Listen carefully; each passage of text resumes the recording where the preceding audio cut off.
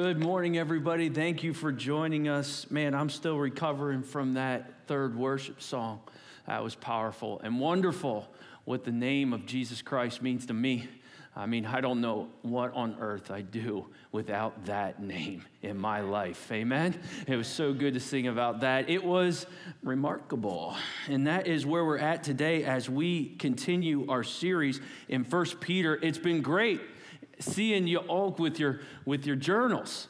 And if you're joining us online from another state or whatever, or even a country, maybe you can grab one. 1st and 2nd Peter journals, we've been going through these.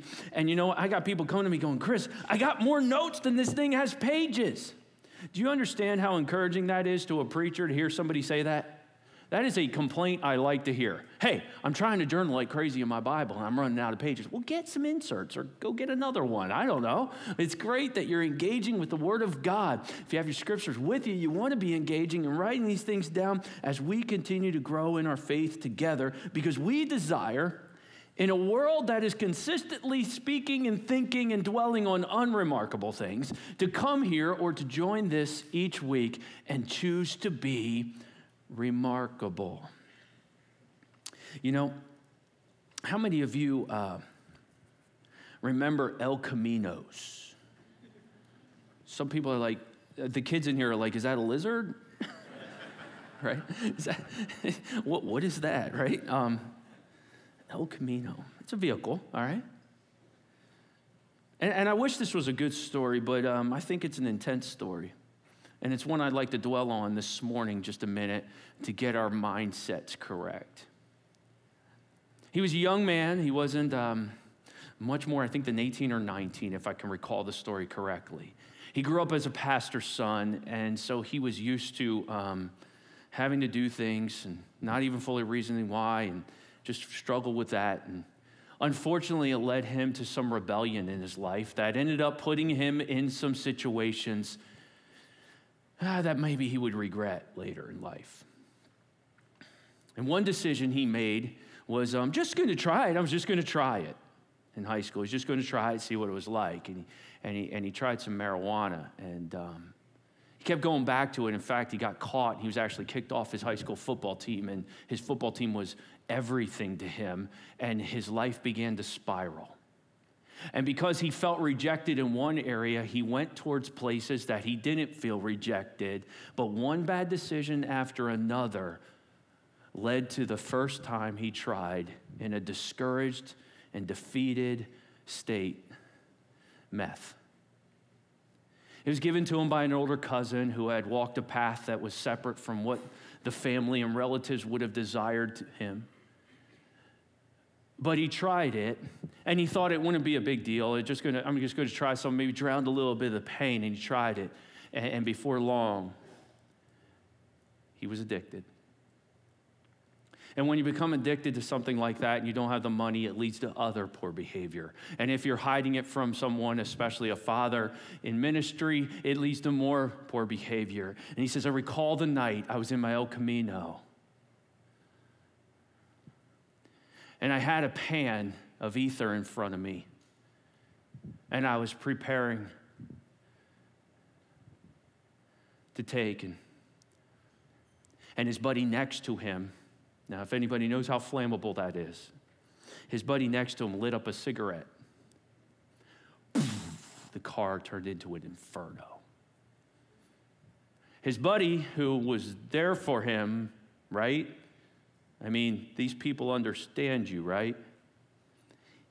He got out of the car somehow and ran and left him.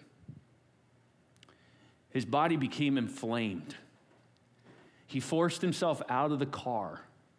And I'm not going to get too graphic, but his skin being in almost a liquid state, he was left writhing in pain outside the vehicle, screaming out to God, knowing the faith he was raised in and where he was at, screaming to God, help.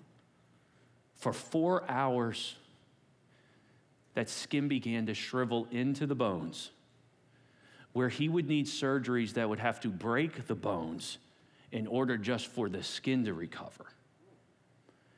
80% of his body completely destroyed. He survived it. And he goes back to that day. And he thinks about the decisions that got him into that spot. And how maybe things be different if he had a different mindset. You know, so sadly, people look at the things of God. People read the Bible. People hear what you should and shouldn't do. And they look at God as someone who stares down on society and goes, it looks like somebody is having fun if, because they always hear the ifs and stuff. I shall squash their fun. That's literally how some people look at it. When God, this holy, holy, holy are you, Lord God Almighty God, says, live like me. And you might be able to avoid some of the pitfalls of the consequences, not trials, consequences of a mindset that is focused on anything but the things of God. Today in our text, you're going to see, if you look at your journal or your scripture, a subtitle called Called to be Holy. Called to be holy. And we're going to focus in Remarkable series in 1 Peter, verses 13 through 16. And we're going to see a holy God, but we're going to learn more about what Peter has to tell these people who too are facing very difficult times. And I pray today, I'm going to give you a view of holiness that is not abstract, but it's something that you'll desire to walk out of here today going, you know what? I can't do a lot, but I could do that. I could try to pursue that. Because heaven forbid, somebody continues to make decisions. I don't know who's listening today. And maybe you turned this on and you heard me bring that up and you went, oh my word, this is for me. Stay with us today. Because I actually think this is for everybody who is considering a lifestyle focused on the things of the world instead of focused on the things that the holy God of the universe who desperately loves you wants you to focus on. Let's learn from Peter today. Let's pray. Heavenly Father, use our text today to inspire us to be not just different, not just convicted, not just standing on something, but may we use this text today to inspire us to be remarkable, to live our lives in such a way that people go, what's different about you? I got to know. And then we can give the hope that is within us. Lord, we desire this and we pray this. For Lord, it seems that there are people who are walking towards the thing of God, and there are people who are walking away from the things of God. Lord, if there's anybody in here today or listening today that is walking away from the things of God, I pray that right now you'd tap them on their shoulder and you'd remind them, listen to this. This is truth from the Word of God that may inspire them not to find themselves in an inferno. And we'll pray this in Jesus' name. Amen. Hey, you know what? They say there's two kinds of people in this world. And sometimes just the smallest things make one of us distinct from someone else. So I have some images today. So if you're listening on a podcast, I'm sorry, you're going to have to imagine it or find our sermon slides under our app. But I have some images today, and they're going to separate people in this room, okay? Here we go. Here's the first one. Which are you? Which one are you? There's two kinds of people in this earth. I've got an image of email boxes. One has 13,678 messages unlooked at, and the other is what's called in business world inbox zero. Which one are you? I mean, my word, people, really check your messages. I must have missed that. Yeah, of course you missed it. Well, let's get a little more. Let's dive in here a little bit more. There's two kinds of people when they go to Five Guys and eat some fries. There's two kinds of people. There's those who squish their ketchup all over their fries, and there's those who like it on the side. Which one are you? We're all different. We're all different. What? Okay, moms, let me talk to moms. Which one are you, Mom? What does the lunchbox look like? Are you cutting that bread straight down the middle, or are you getting a little fancy and going on the angle? Everybody's different. Everybody's different. How do you look at a menu? Okay? Which are you? Do you see that? You see that? Which one are you? There are some people who are looking only at the food. Woohoo! And there's some people who are only looking at the prices, right? Which one are you? There's two kinds of people in this world. How do you go at your chocolate? Any chocolate lovers? Are you pull one square off a time, or are you going right in? Which are you? For some reason, I always felt if I went one square at a time, it would last longer. I don't know why I felt that, but that was kind of how I attacked it. How about, let's get personal. How about in the mornings? Which one are you? Huh? Are you one alarm, or are you 7 o'clock, 7:25? I like this. And then 10 minutes the second time, 7:35. You got all sorts of alarms on your cell phone. Which one are you? See, my bride and I are very different. And I didn't know this until we were married and we were spending the night together, and we'd wake up in the morning and my wife, the alarm goes off, beep, beep, beep, and she just sits up and walks to the kitchen. No rollover, no like, just boop, up. You ask my kids to this day, it's like, wow, Mom, that's kind of creepy. Just like she rises out and gets up, you know? And she just up. She's like, what? The alarm goes off? I'm up. I'm like, the alarm, why? Why, Lord? And then I have one to catch me if I go through too many. There's two kinds of people. Let's get real serious. What? Let's get real serious here. Man, I had people approach me after the first service on this one. Which way is your toilet paper on the roll? Is it coming off the front or coming off the back? I had a mother of 9 come up to me after the service. Mother of 9, bless her heart. And she said, I'm just happy if it's on the roll. There's two kinds of people in this world. People have longer ring fingers and people have longer index fingers. Which are you? You weirdos. If your ring finger's longer, you need so much prayer. Have you ever read what that means for you? No, I'm kidding. I have no idea. I have no idea, but it's true. There are some people with longer ring fingers and longer index fingers. And if you're looking at your hand right now, I want you thinking, man, I'm kind of unique, and I didn't even realize this. And all those things are fun, and all those things do make us unique.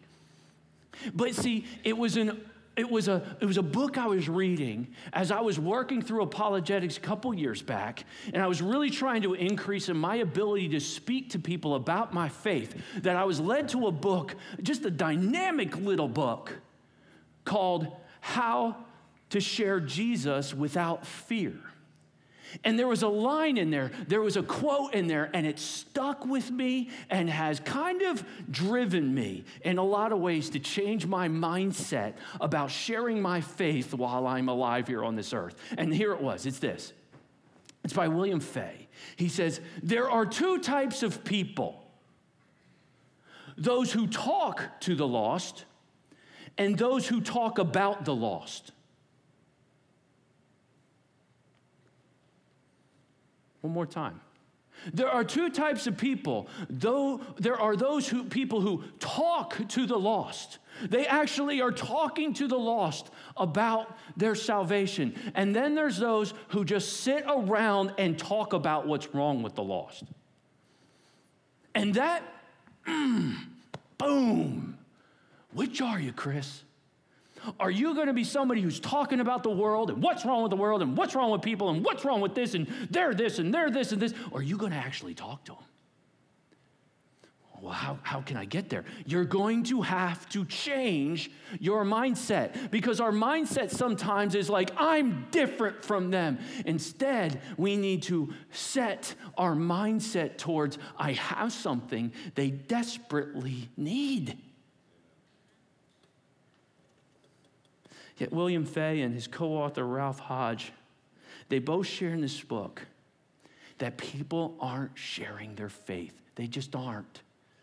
There are some, but for most believers, they aren't sharing their faith, and they have excuses, and they have a lot of excuses. But he said, if there's no preacher, Scripture says, if nobody's going to tell them, how can they hear if nobody tells them? And he goes on to challenge the reader to think through the sin of silence.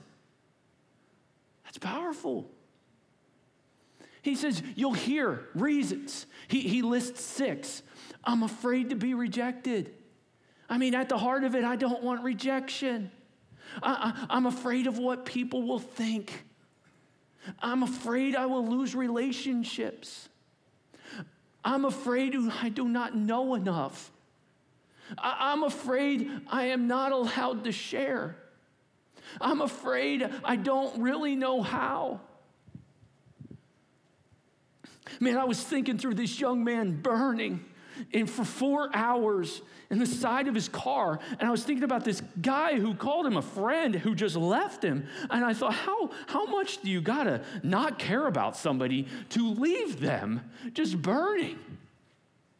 And then I was thinking through what William Fay says about believers not sharing their faith, and I thought, how much do you have to not care about the lost to not even try to help? I mean, how much do you not care? And see, unfortunately, believers, as fear mounts, we bubble up even more. I mean, how many people have found themselves inside such a little bubble they don't even have close friendships who don't know the Lord? And I mean, there can be wisdom to that, but at the same time, is there anyone that you need to share the gospel with? Because believer, if you're reading the Bible and you believe there's a heaven coming with a great inheritance that Peter tells us about, there's also very clearly in Scripture a hell with a blazing fire that goes for eternity. And we have a message. If we truly care, we need to share it, so that people aren't left burning by the lack of our care. We can't control whether people come to Christ, but we can control whether we make it a point in our life to actually share our faith. I can't imagine being burned. I know some of you have actually experienced that in certain levels, but to think that 80% of this young man's body at the age of 19 was fried,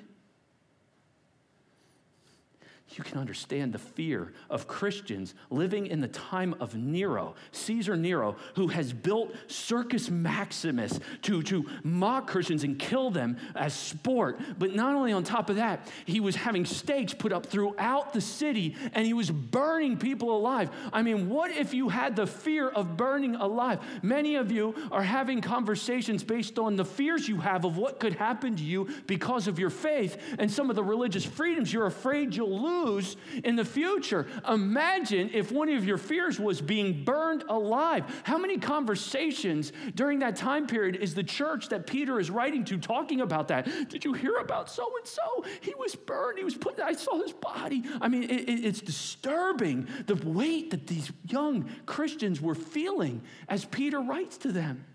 And into that world, he told them, hey, this is me, this is Peter. I'm a witness of Christ. And he gave them a remarkable hope, didn't he? Based on his witness, he says, you have an identity in Christ, and you have a living hope based on an inheritance. And he challenged them to live in such a way, and we marked, knowing you are divinely selected despite those times you get rejected.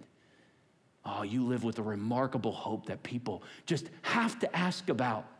And Peter says, you have this hope, but he also says, you have a joy based on a realization that your trials have a purpose. You have a motivation that he's building your endurance, and you have an expectation you will be rewarded, for all suffering precedes exaltation.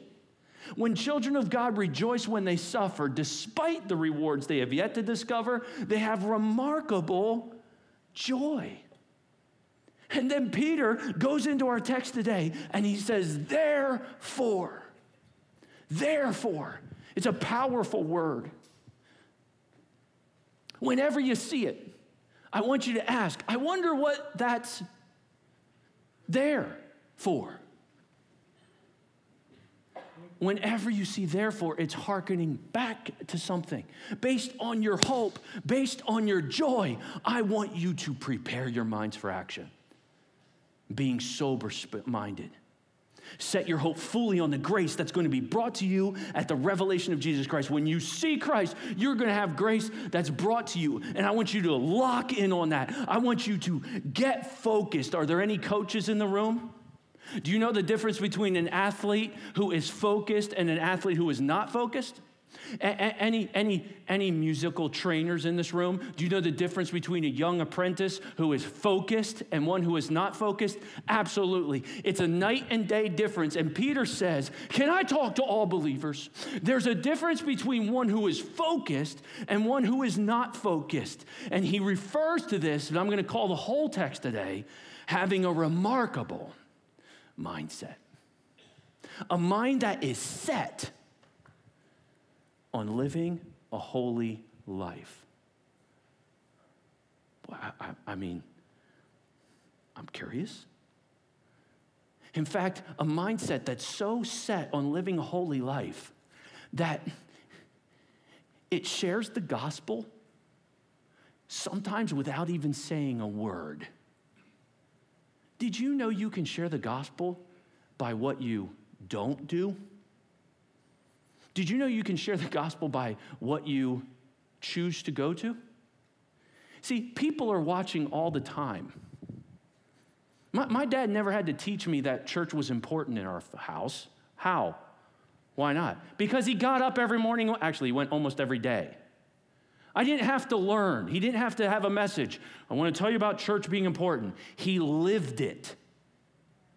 And because he lived it, it became important to me even when I was having mindsets that weren't of the things of God. And Peter's talking today about living in such a way where one commentator says it's like he wants us to pull ourselves together and get focused. Have you ever said, hey, come on, man, get focused. Come on, sweetheart, get focused on this. We got to get focused on our academics this marking period. Last marking period, we were sloppy. This marking period, we got to get focused. Our mindset plays a massive role in our focus. But here's what's good. Go back to that verse, therefore, real quick for me, would you? I want you to see something that's somewhat remarkable. When we prepare our minds for action and we sober spirit, we're basing it on the hope and we're basing it on the joy that Peter has established. So therefore, is coming after grace has been given. God has given us joy, he has given us hope, and now comes commands. In fact, there's 3 commands we're going to look at in there. And these commands are kind of lead us and guide us through the text. And I'm going to point out 6 commands that Peter gives for Christians who are living during difficult times in ways they can live with a mindset towards holiness, remarkable mindset. You know, I've liked to dabble. When I put up remarkable mindset for me now, I went back there. I like to dabble in interior design. And anybody who knows me knows I do a little bit more than dabble. I really enjoy it, okay? And what many don't know is I came from a family where artistry is all a part of our family. And my dad was a commercial artist, a cartoonist. And so art was all around me all the time. And one of my passions wasn't just art, but turning art into design. And part of that was a passion to want to become an architect. And in fact, I was studying to be an architect. I was applying to architectural schools when the Lord kind of grabbed my collar and said, we're going this way. But I've always had a passion for it, and I've always enjoyed it, and I've always appreciated it. And I want to teach a mindset that's focused on holiness from an interior designer's viewpoint. And here's why I want to do that. Growing up, I would hear about, we need to be holy, and I'd be like, Okay, sinless? Yes, there's an aspect of sinless. Well, how can I be sinless if I'm a sinful person?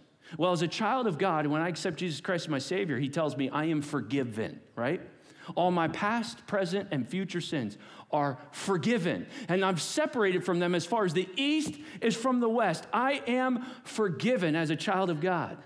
But I'm told to confess my sin because he's faithful and righteous to forgive me of my sin and cleanse me from all unrighteousness. So there's an aspect to my holiness where I'm to be confessing my sin. What's the difference?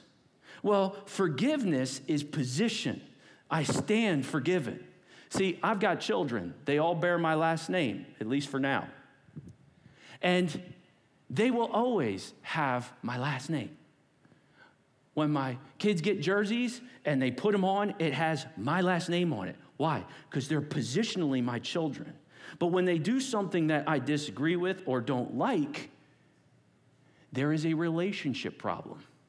And until confession or conversation or I'm sorry or hey, let's get this right, there's a distance there. And I know that part of holiness is not forgiveness in as much as I know I'm positionally a child of God forever. It's going, God, I want to get right with you because I've been doing some things that I know you don't approve of. And having a mindset fixed towards that because God is sinless. But you know what? God is also unique and distinct. That's the other aspect of holiness. And if I'm going to have a mindset of living a life that's unique and distinct from others, I need to build my life around something. And what a designer would tell you is, I know what you're talking about. You're talking about designing a room around a focal point. Let me give you an illustration. I got a picture up here of a focal point, okay? Now, clearly, this interior designer wanted to make the focal point the fireplace. And so the homeowner had a painting that they just loved, this warm blue painting. Now, anybody who knows anything about interior design knows how important colors are, right?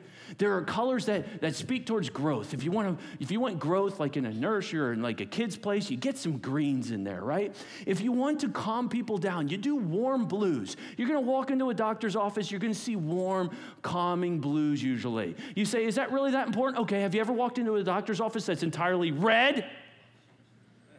You'd be like, what is going on in here? Because red is intense. Red is a marketing color. Red is, here I am.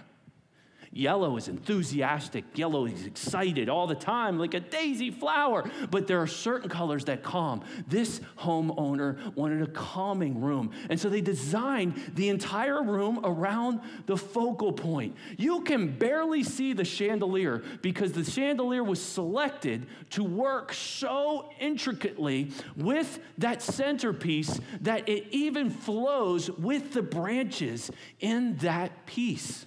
It flows throughout the room. It makes the selection of the chairs very easy. Let's work to bring the attention to our focal point. It helps them paint the walls behind the bookshelves. When you walk into a room that the designer has put tons of effort into, they've done so because they've designed it around an inspirational focal point.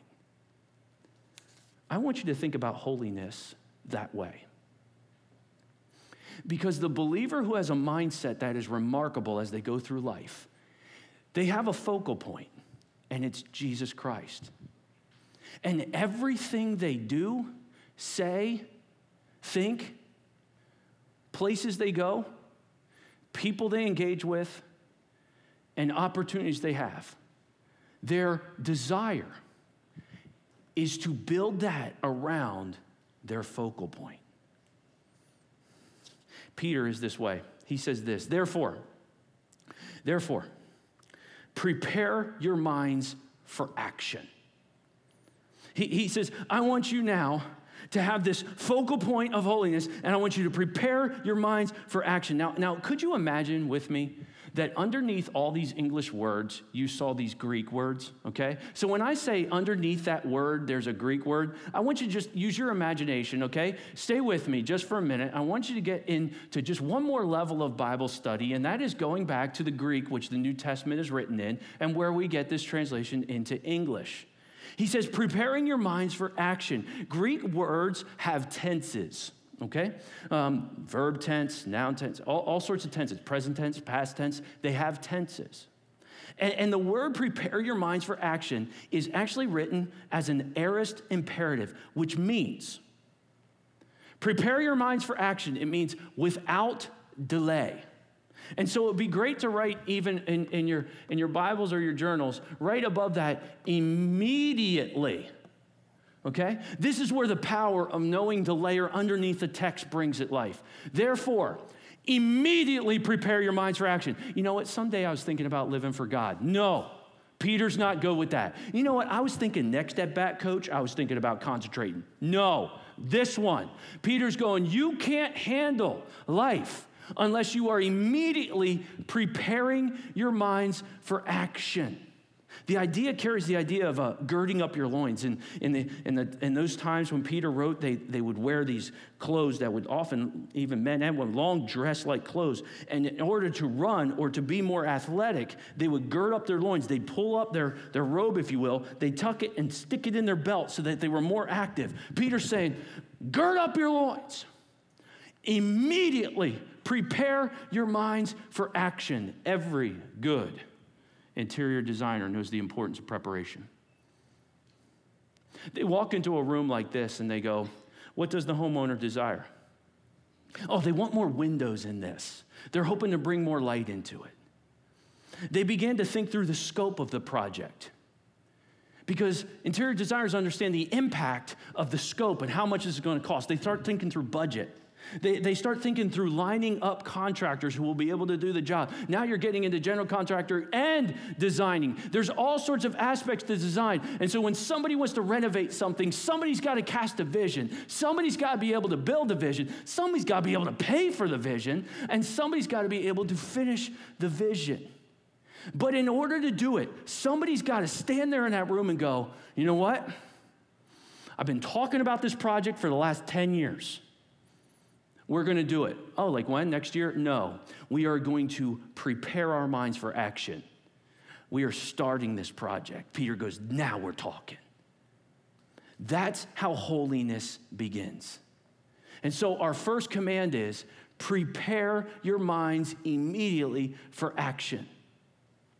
Child of God, are you preparing yourself each morning to be unique, or are you just getting up?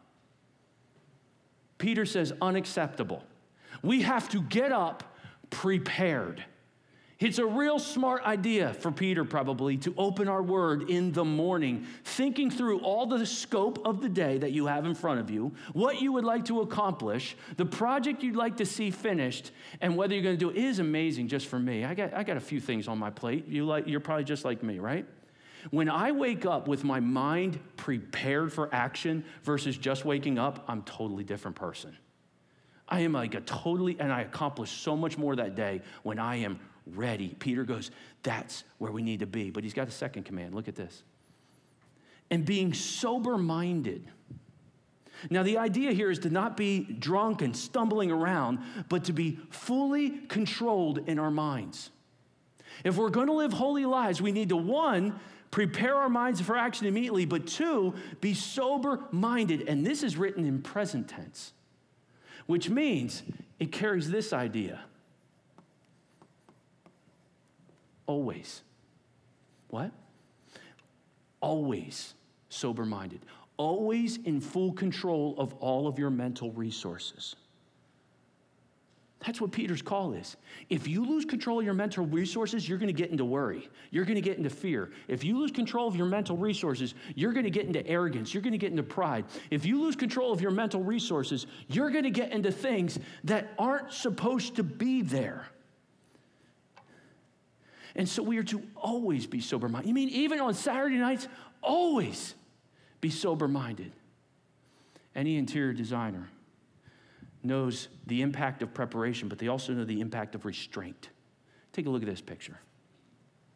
This is a powerful painting, right? It takes over the room. And so interior designer who has a homeowner who wishes to draw all the attention to that painting knows that everything they design around it should demonstrate restraint and not compete with it. For the goal is for everyone to be drawing their attention to the focal point, this very wild piece of art. And so you don't go with a wild couch, you go with a very plain couch. If you're going to do some end tables, you go glass. You do things that don't draw attention away from the painting. Anything that distracts from the painting, anything that doesn't give attention to the painting, needs to be put away and restrained from. Peter's saying, there you go. Are we asking ourselves, am I distracting people from Christ in the way I'm living? Am I doing something that's distracting me from the painting? I remember listening to one of my mentors coaching a young man who goes, I really like this girl. I just don't know if she's the one. He said, well, is she drawing you closer to Christ or further away? Further away. Well, then you know she's not the one. Well, can't I just change it? Well, depends how you're going to live in the focal point. There's a power of restraint. We don't want to compete with the one who's be giving the attention. And so he says, therefore, preparing your minds for action, that was our first command, and being sober spirit, that's our second command. He says, set your hope fully on the grace that will be brought to you at the revelation of Jesus Christ. Now this is interesting. The tenses here carry an idea of an anticipation of the grace you're getting, that you're fixed on knowing it's going to happen, not wondering. And so, it's written, now, stay with me. It's written in what's called first command. You're like, what? We just went into seminary. Just stay here. I think you'll find this interesting. When something's written in first command, even though it appears third in the list, it actually is the dominant command of the text. So it's written in first command, which means it's decisive, okay? It's a decisive volunteer decision. And because it takes first command, it is actually imperative over these two. If you don't set your hope, you're not going to be able to prepare your mind, and you're not going to be able to be sober-minded because you haven't set your hope. What's the point? Any interior designer knows the importance of placement. Let's take this painting, for example, that you see. It's a painting of a driveway. Hey, can you see it? Like, you might look at that and go, oh, what a cool room. They have a painting of a driveway with a car's taillights. If I pulled that painting off and brought them and go, look at this, and you'd be like, sweetheart, can we get a painting of our driveway? It's awesome. No. What makes it amazing? This designer found a wavy couch that nobody else has ever seen and took it and placed it under the painting. And when you understand in interior design the power of placement, you can make something that's ordinary extraordinary just because of where it's placed. Do you believe God can do that with you? See, the ultimate designer, God, can teach us through even design elements we understand the power of placement. You know, I'll prove it even more. There are 3 square, very boring blue pieces of artwork on the wall. There's nothing great about them, but a designer stood back from the stairwell and had them lined up exactly with the railing. And that placement makes it intentional and brings attention to the railing for your eye. An interior designer understands the power of placement, especially extremely unique objects. Hopefully you're following. Therefore, preparing your minds immediately for action and always being sober-minded, decisively set your hope on the full grace that will be brought to you at the revelation of Jesus Christ. It's going to take remarkable focal points. It's going to take remarkable preparation with remarkable restraint and remarkable placement because you've been called to remarkable vision. You are God everywhere you go. You're God when you wake up. You want to be God in the shower. You want to be God at the breakfast table. You want to be God in the car because you represent him. He's your focal point. And your desire is to draw all the attention to him throughout your day. And it changes the way you behave. It changes the way you talk. And it changes the way you clarify things with people that talk to you about him. Get your minds in gear. He continues, because you are, look at this, obedient children. And as obedient children, do not be conformed to the passions of the former ignorance. Do not be conformed. I like this, as obedient children. Peter is such a kind writer. This can refer to because you are. Isn't that kind? Peter is such a calm shepherd. I mean, this is the toughest guy ever, really, in Scripture. Peter would go at Roman cohorts with one knife, right? And he's like, guys, you're obedient children. And what's interesting about this word obedient, it means to hear under. Isn't that interesting? It literally means to hear under. Let me act that out for a minute. Anybody knows business body language? I'm gonna inform you on some things. Maybe I'll teach you for your next interview, okay? There's a difference between hearing under and hearing over, okay? For example, if someone is in the room and they're trying to get everybody to talk, they'll sit. If they're not trying to get everybody to talk, they'll lean forward or even stand. Maybe you're a small group leader and you go, I don't know why nobody talks in my small group. Well, maybe you start like this. Okay, I want to get some feedback from all of you, all right? Like, give me some feedback in this room, okay? Maybe you go first or something like this. Everybody's like, right? But when you do this, right? When you do this, you go, hey, I'd love to let's all talk about this. Let's all talk about it. Look what I did. I got under. You're almost hearing under visibly in your body language, right? I mean, if you're doing an interview and you're sitting back versus sitting forward, there's an aggressive versus a listening aspect. Scripture, Peter's saying, I want you to hear under this because there's going to be a temptation to not do this. I want you to not be conformed, to be fashioned after the passions of your former ignorance. Now we know he's talking about Gentile believers because they didn't know any better. Don't be fashioned after that. You got to be careful because this world's going to suck you in. It's going to get you believing that if you follow the things of the Bible, you're going to miss out, that you're not going to have things in your life. And any interior designer knows this. Conformity is a great design tool. This homeowner, they wanted everything to change in the room based on a painting they picked out to put on their fireplace. And so they wanted the interior designer to come into this room and make the whole room work around that art piece. And so the designer took a path. Anything that doesn't defer its attention to the center has to be taken from the room and replaced with things that refer back to the center of the room. Even bringing in the slight purples into the flower on the table, everything was in deference to the main part of the room. It's kind of like everything in the room did not look out for their own interests, but rather the interests of the one who wanted them looking out for others. Everything went together, and anything that didn't submit to that ultimate focal point, the interior designer said, I got to get rid of. Here's the fifth one. But as he has called you to be holy, you also be holy in all your conduct. Do you see that? The one who's called you to be set apart, the one who's called you to be unique,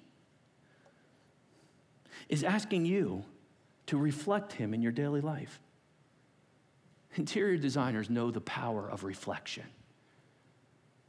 In this room, the homeowner wanted their hallway to appear larger. And so the interior designer, leveraging mirrors, placed them around the room and enabled this room to not only feel larger, but allowed the painting to be felt throughout the hallway that the homeowner had selected. And so you see this, and you have mirrors in the ceiling. I don't know if I'd suggest that, but mirrors in the ceiling. And mirrors on the side. And so now when I walk down the hall, I see the painting in every aspect of this room because an interior, they know the power of reflection. I know we got some hobby guys in here. Some of you are model railroad guys, all right? Or girls, maybe there's a railroad. You know the power of mirrors on a model railroad. It makes that bigger, feel this little miniature thing, feel huge. Reflections, interior designers know that reflections make things that are common uncommon. They were enabling, with reflection, to put a painting on 3 walls throughout a room. Man, there's remarkable vision to someone leading a life of holiness and pointing back to a focal point. And there's remarkable mission. I'm called to be holy. I'm called to represent Jesus Christ on earth. That's a big deal that I shouldn't be taking lightly. And he finishes, since it is written, you shall be holy as I am holy. Your goal is that when people see you, they see me. And so the more sinless a life you lead, the more they see me. The more you're unique and set apart because of what you choose to do or not do or say or not say, the more they see me. And the more I defer to my Heavenly Father, the more I see Him.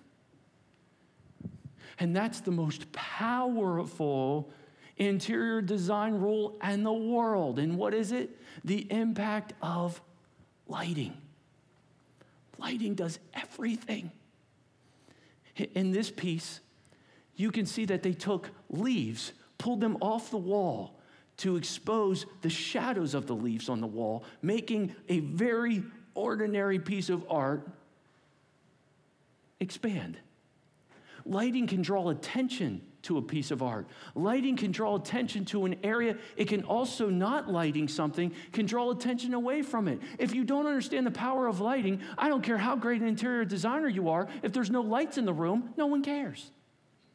You gotta have lighting. Lighting is so powerful, and that's why the designer of the universe, he says, I want you to be like me. So do this. Let your light so shine before all men, that they might see your good works and glorify you. No, that's not the goal. Glorify me. And so if I'm the God of this world, I have to go out of my way to not let us believers do that. And so he attacks us, and he wants us living the selfie life that he has given to this world, making everything about you, making everything about what you want, making every decision about whether it was fun for you or not. And when we follow the God of this world, we don't live lives of holiness. If we want to live a holy life, it's not going to be easy. It's a life of, come on, man, focus right now. I got a vision for you, and it's going to be excellence. And then it's going to take some mission. Here's what you got to do. And it's going to take some strategy. And when you put all those remarkable aspects of the designing God who calls us to represent him into a room, you get to see things that otherwise you wouldn't see. This designer was credited with the task of making this back wall more glass. The homeowner wanted accordion glass panels, if you've ever seen them. They wanted to expose this patio area. They had a desire for a bedroom over here, and they wanted to bring this all together, so the preparation was there. They had to design it with restraint so that it didn't compete with it. They had to place the things in the correct place. They had to defer everything to these mirrors, so the interior designer decided to design everything in rectangle form. They wanted to reflect it, and they wanted to provide lighting that flew together with the whole project, and it went from this to this. Do you like before and afters? Same room. And when you look at that, you go, wow, designers are awesome. And they are. But I know a more awesome designer. And he says, design your life around me because I am holy, so you be holy. And when you do that, oh man, it's going to be great.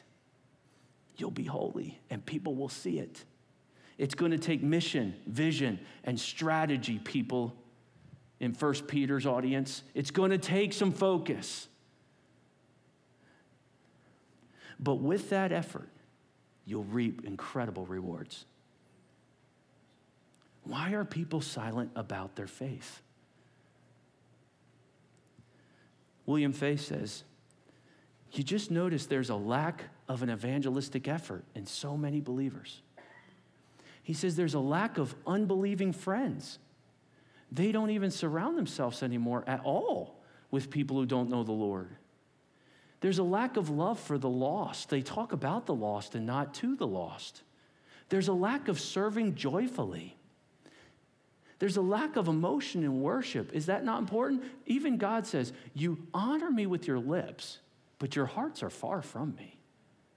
There's a lack of time in Scripture. There's a lack of daily prayer. And I'm going to bet there's a lack of these things in the life that looks at their spiritual life as la-di-da-di-da. You know, I tend to be a little driven and a little focused towards goal accomplishment. How dare I put more into my accomplishments than I do into my spiritual life?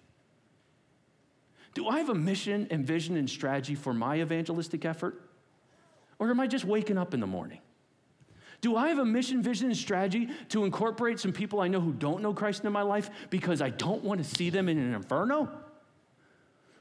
Am I talking about the lost or am I talking to the lost? What is going to be my mission, vision, and strategy for that?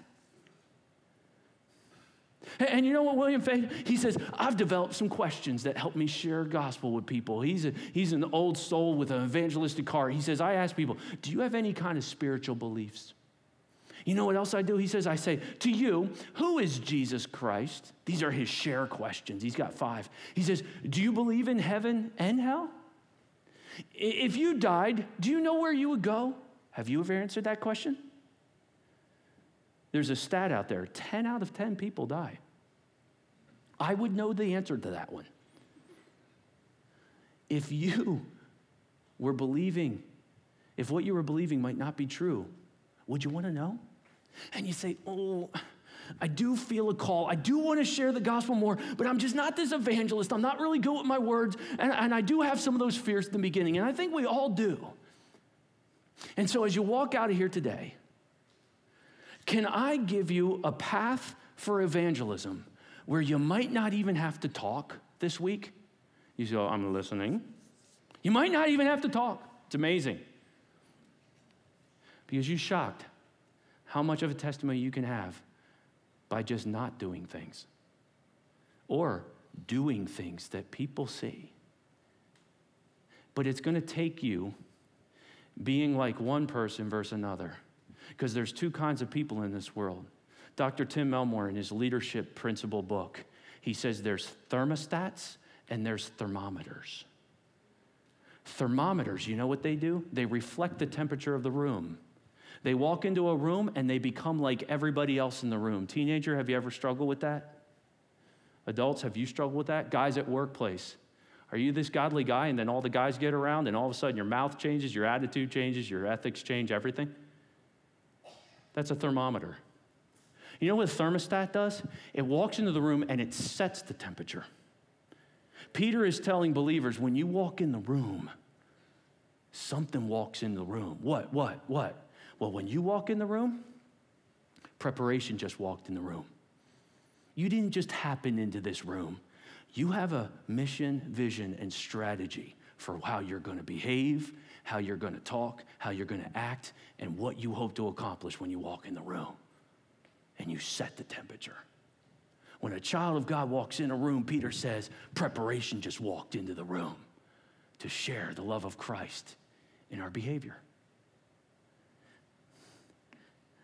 When a believer walks in the room, restraint walks in the room.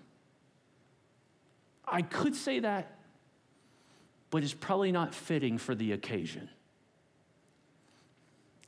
I could do that, but I'm not sure it's the best idea for the goal I have.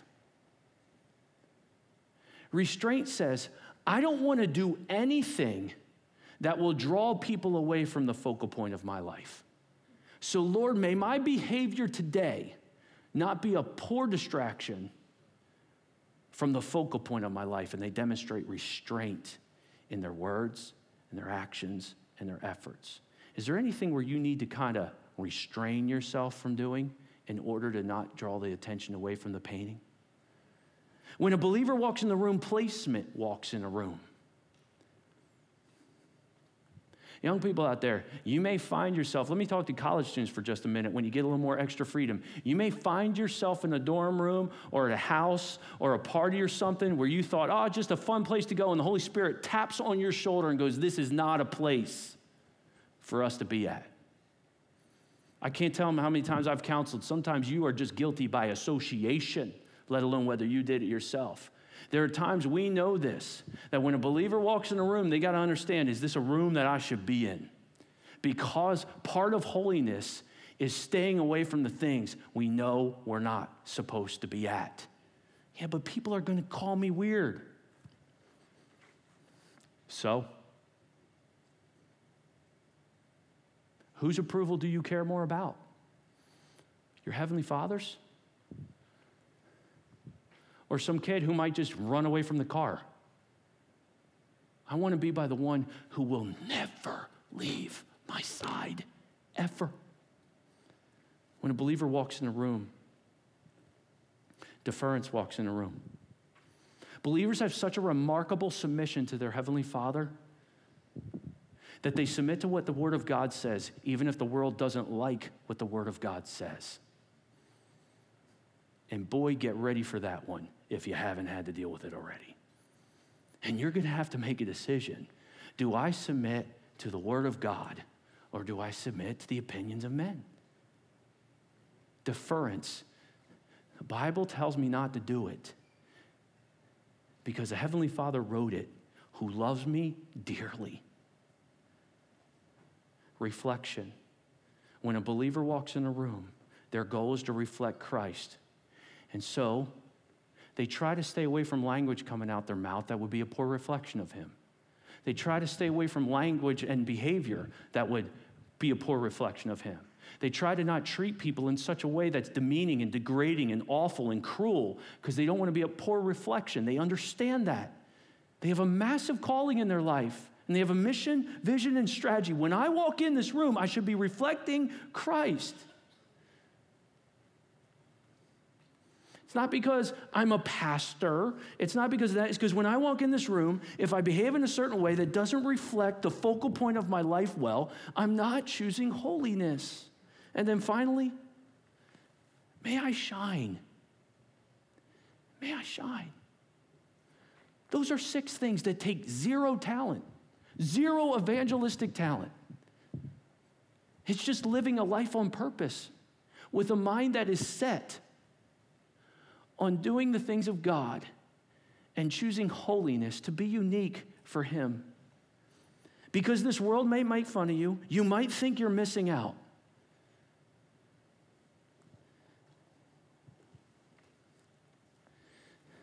But if you ask Brad in that El Camino that day, if this world has something to offer, if you asked him